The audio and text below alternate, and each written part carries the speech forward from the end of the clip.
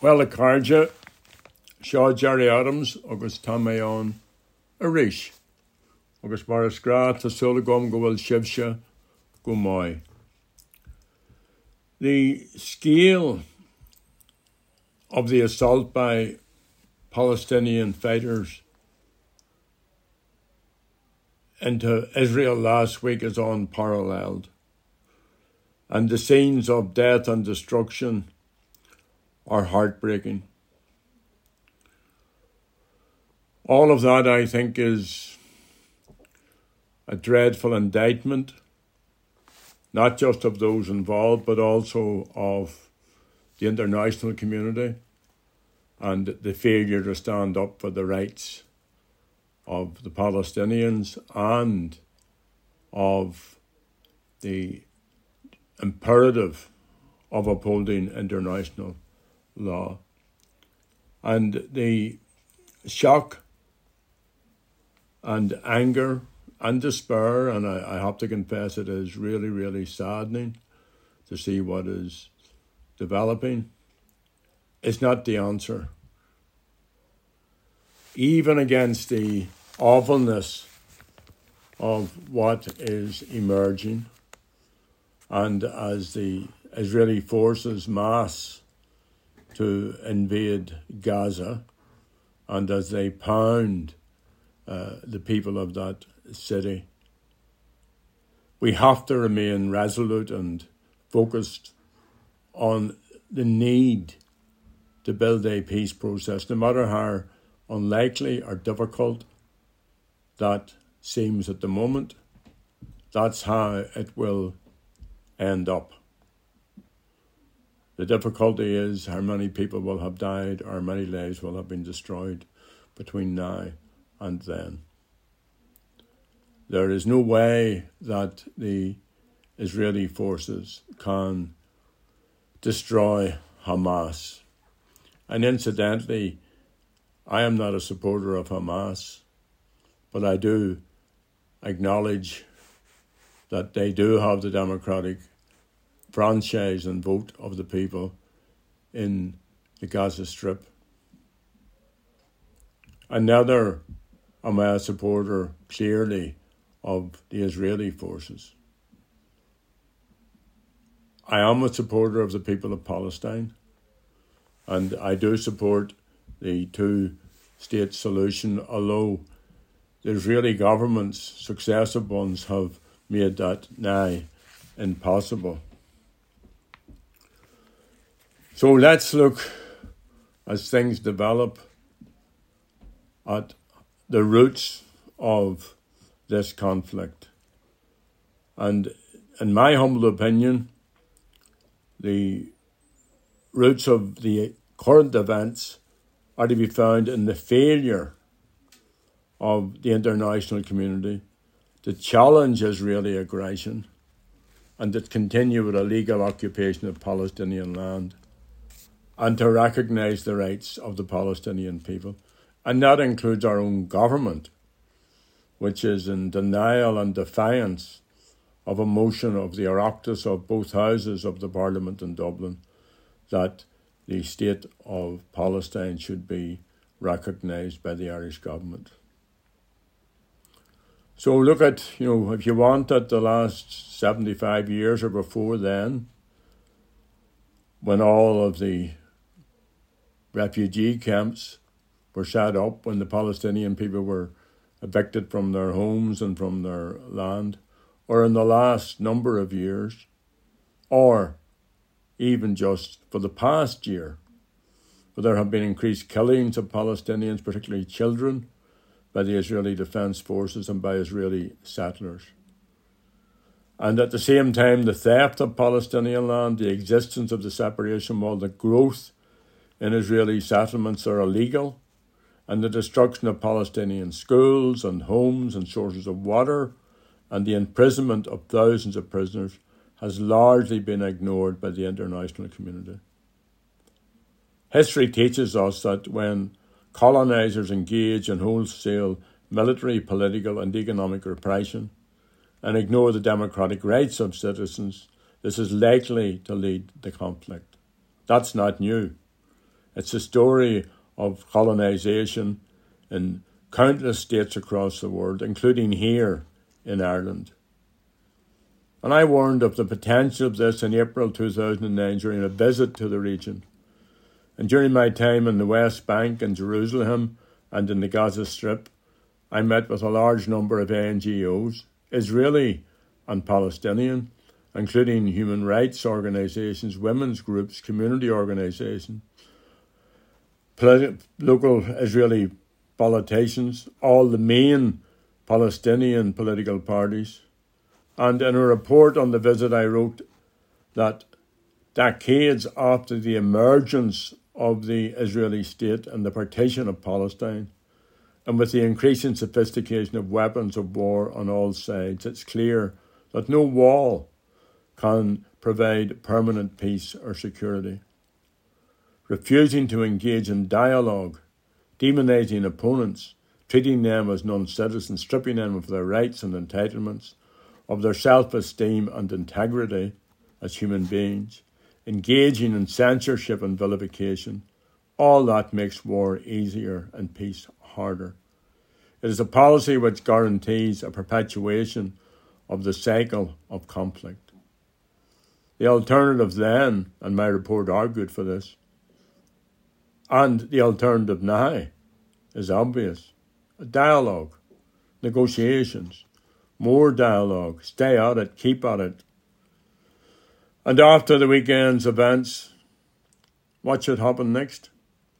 In 2009, I proposed that all armed actions or threats of armed action should cease immediately, that an inclusive process of negotiation should commence in which all democratic mandates are respected, clear objectives set, and that there's no fixed time frame, and that the siege of the Gaza Strip should end, and that there should be an immediate and intensive programme of reconstruction and economic development. I also argued that the ongoing Israeli colonisation of the West Bank and the building of settlements should stop. So, all of the big powers, the British government, which is not a big power any longer, but the US government in particular, the European Union, our own government, all of these powers who are either supporting the Israeli onslaught and potentially devastating escalation in the times ahead, instead of supporting this, they should be saying, stop, that all armed actions or threats of armed actions should cease immediately. So that's the challenge to those in power throughout the world. The occupation of the West Bank and the denial of freedom of movement in the West Bank and in the Gaza Strip, the denial of freedom of movement of Palestinians in these regions and between the West Bank and Gaza, it has to end. And there needs to be efforts of cooperation, unlikely though that may seem, between Palestinians and the Israelis to enhance security. That's the best security. The best security for the state of Israel is the security for the state of Palestine. There are numerous UN resolutions. There are clear international laws. They should be enforced. So instead of supporting the breaches of these international laws, our government, the British government, the governments of Europe, the European Union itself, the US government should insist that international law is enforced. So that's what I said in 2009. And that's even more necessary today. 75 years after the State of Israel was established and millions of Palestinians were forced from their homes to become refugees, the imperative of achieving a political settlement is more urgent than ever. And however difficult it will be, as I said at the beginning of this little piece, This is the time for dialogue. As I've said, and I repeat it again, the demand of the international community must be for an end of all violence. And those who are decrying last week's terrible events should organise an international intervention to establish a proper negotiations process. Nothing else is acceptable. And the Irish government could and should lead and play a leadership role in such an initiative. Dialogue, dialogue, dialogue is what is required as soon as possible. And as soon as possible means now. Because the alternative which is emerging is too terrible to contemplate.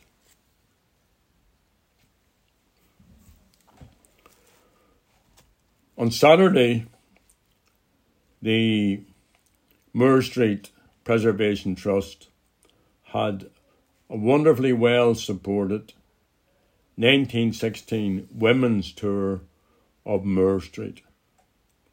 And the recent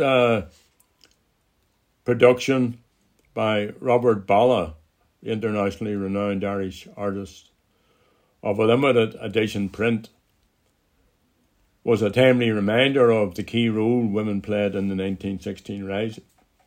And too often in our history, women's role and contribution has either been ignored or found only in the margins of the stories of our past.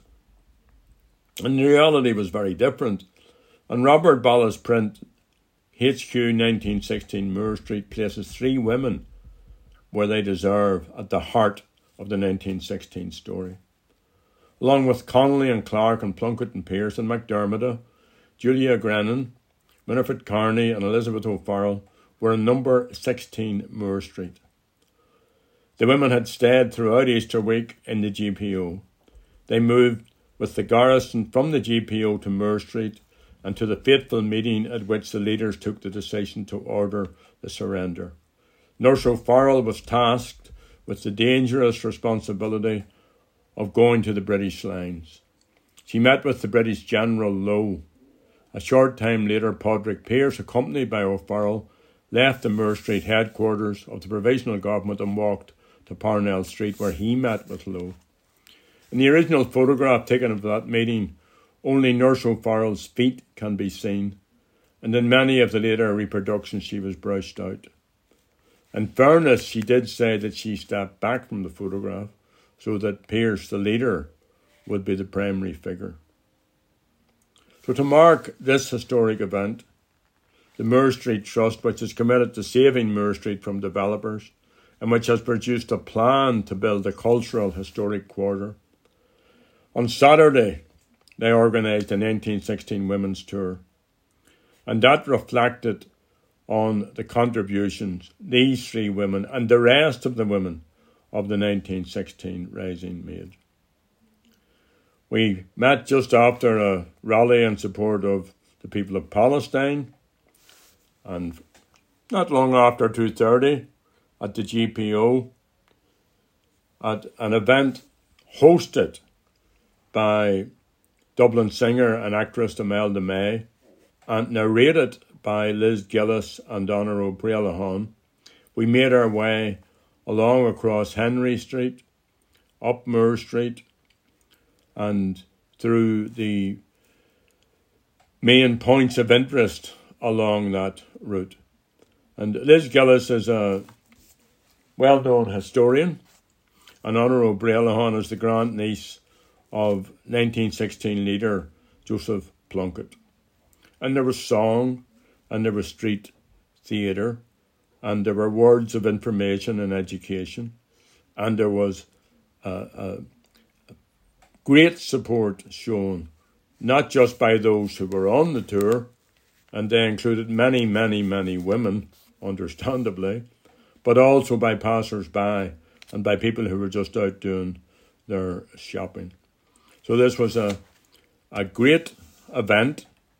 Many, many, many thanks, Ced Mila Buehas, to Goharaha Imelda May, very, very special thanks to Imelda May, but also to Liz Gillis and Honor O'Brien, who represents the Moore Street Preservation Trust, and Christina McLaughlin, whose great uncle, Sean McLaughlin, took over the garrison when James Connolly was seriously wounded. She also was there to preside over events. So thanks to them all, and to everyone who took part, and to everyone who attended. Now's the time to up the campaign. Get as much information as you can about what's going on.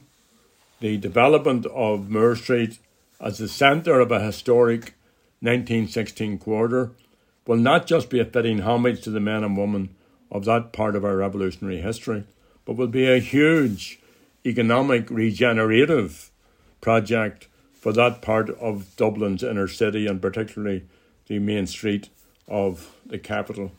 And it will also be of great educational and cultural value and a huge attraction for tourists. So mar dúirt mé ar buíochas den na daoine a bhí ann agus go háirithe de Imelda, de Liz, Honor agus Christina. So, to finish up, I became 75 since my last podcast. And when I was 72, I published a little reflection on what it was like to be 72. So I think now, following my 75th birthday, that this reflection deserves another slightly revised outing. And I might rewrite and republish it again when I get to be 80. Who knows? So here you are. I celebrated my 75th birthday last week. 75 is closer to 80 than it is to 60, or 50, or 40, or 30, or 20. But I know I will never be 60, or 50, or 40, or 30, or 20 ever again. Shinné, that's the way of it. That's life. But will I ever be 80? Nobody knows. That's the mystery of it, the wonder of it, the adventure of it, and the hope. Me, I hope to know my grandchildren's grandchildren, but not too soon, a hashki. That's impossible, say the naysayers. Nothing is impossible, I reply, content that we will all find out in the end. Well, some of us will. Until then, I will try to live every day like it is my last day, and eventually I will be right. But from now until then, I am sure the best is yet to come. And finally, the street art that I spoke of in my last podcast, where valiant, artistic, creative souls have repainted drab grey electricity boxes on our street corners here in West Belfast. That work continues to spread, and starting work has been done by the Gortnamona GAC, and I presume by others in Glornamona, but there's a whole pile of brightly coloured electric boxes across Upper Ballymurphy and the Upper Springfield. So keep it going. It brightens our day, it makes us smile, and all of that is to the good. In dreary times, it's good to know that we are still bright, and we should be so thankful for the place that we're in and for the part and phase of our history that we enjoy. Shinné Harja, let's stand with the people of Palestine. Gunuri and ta libsha, slan agus banachti.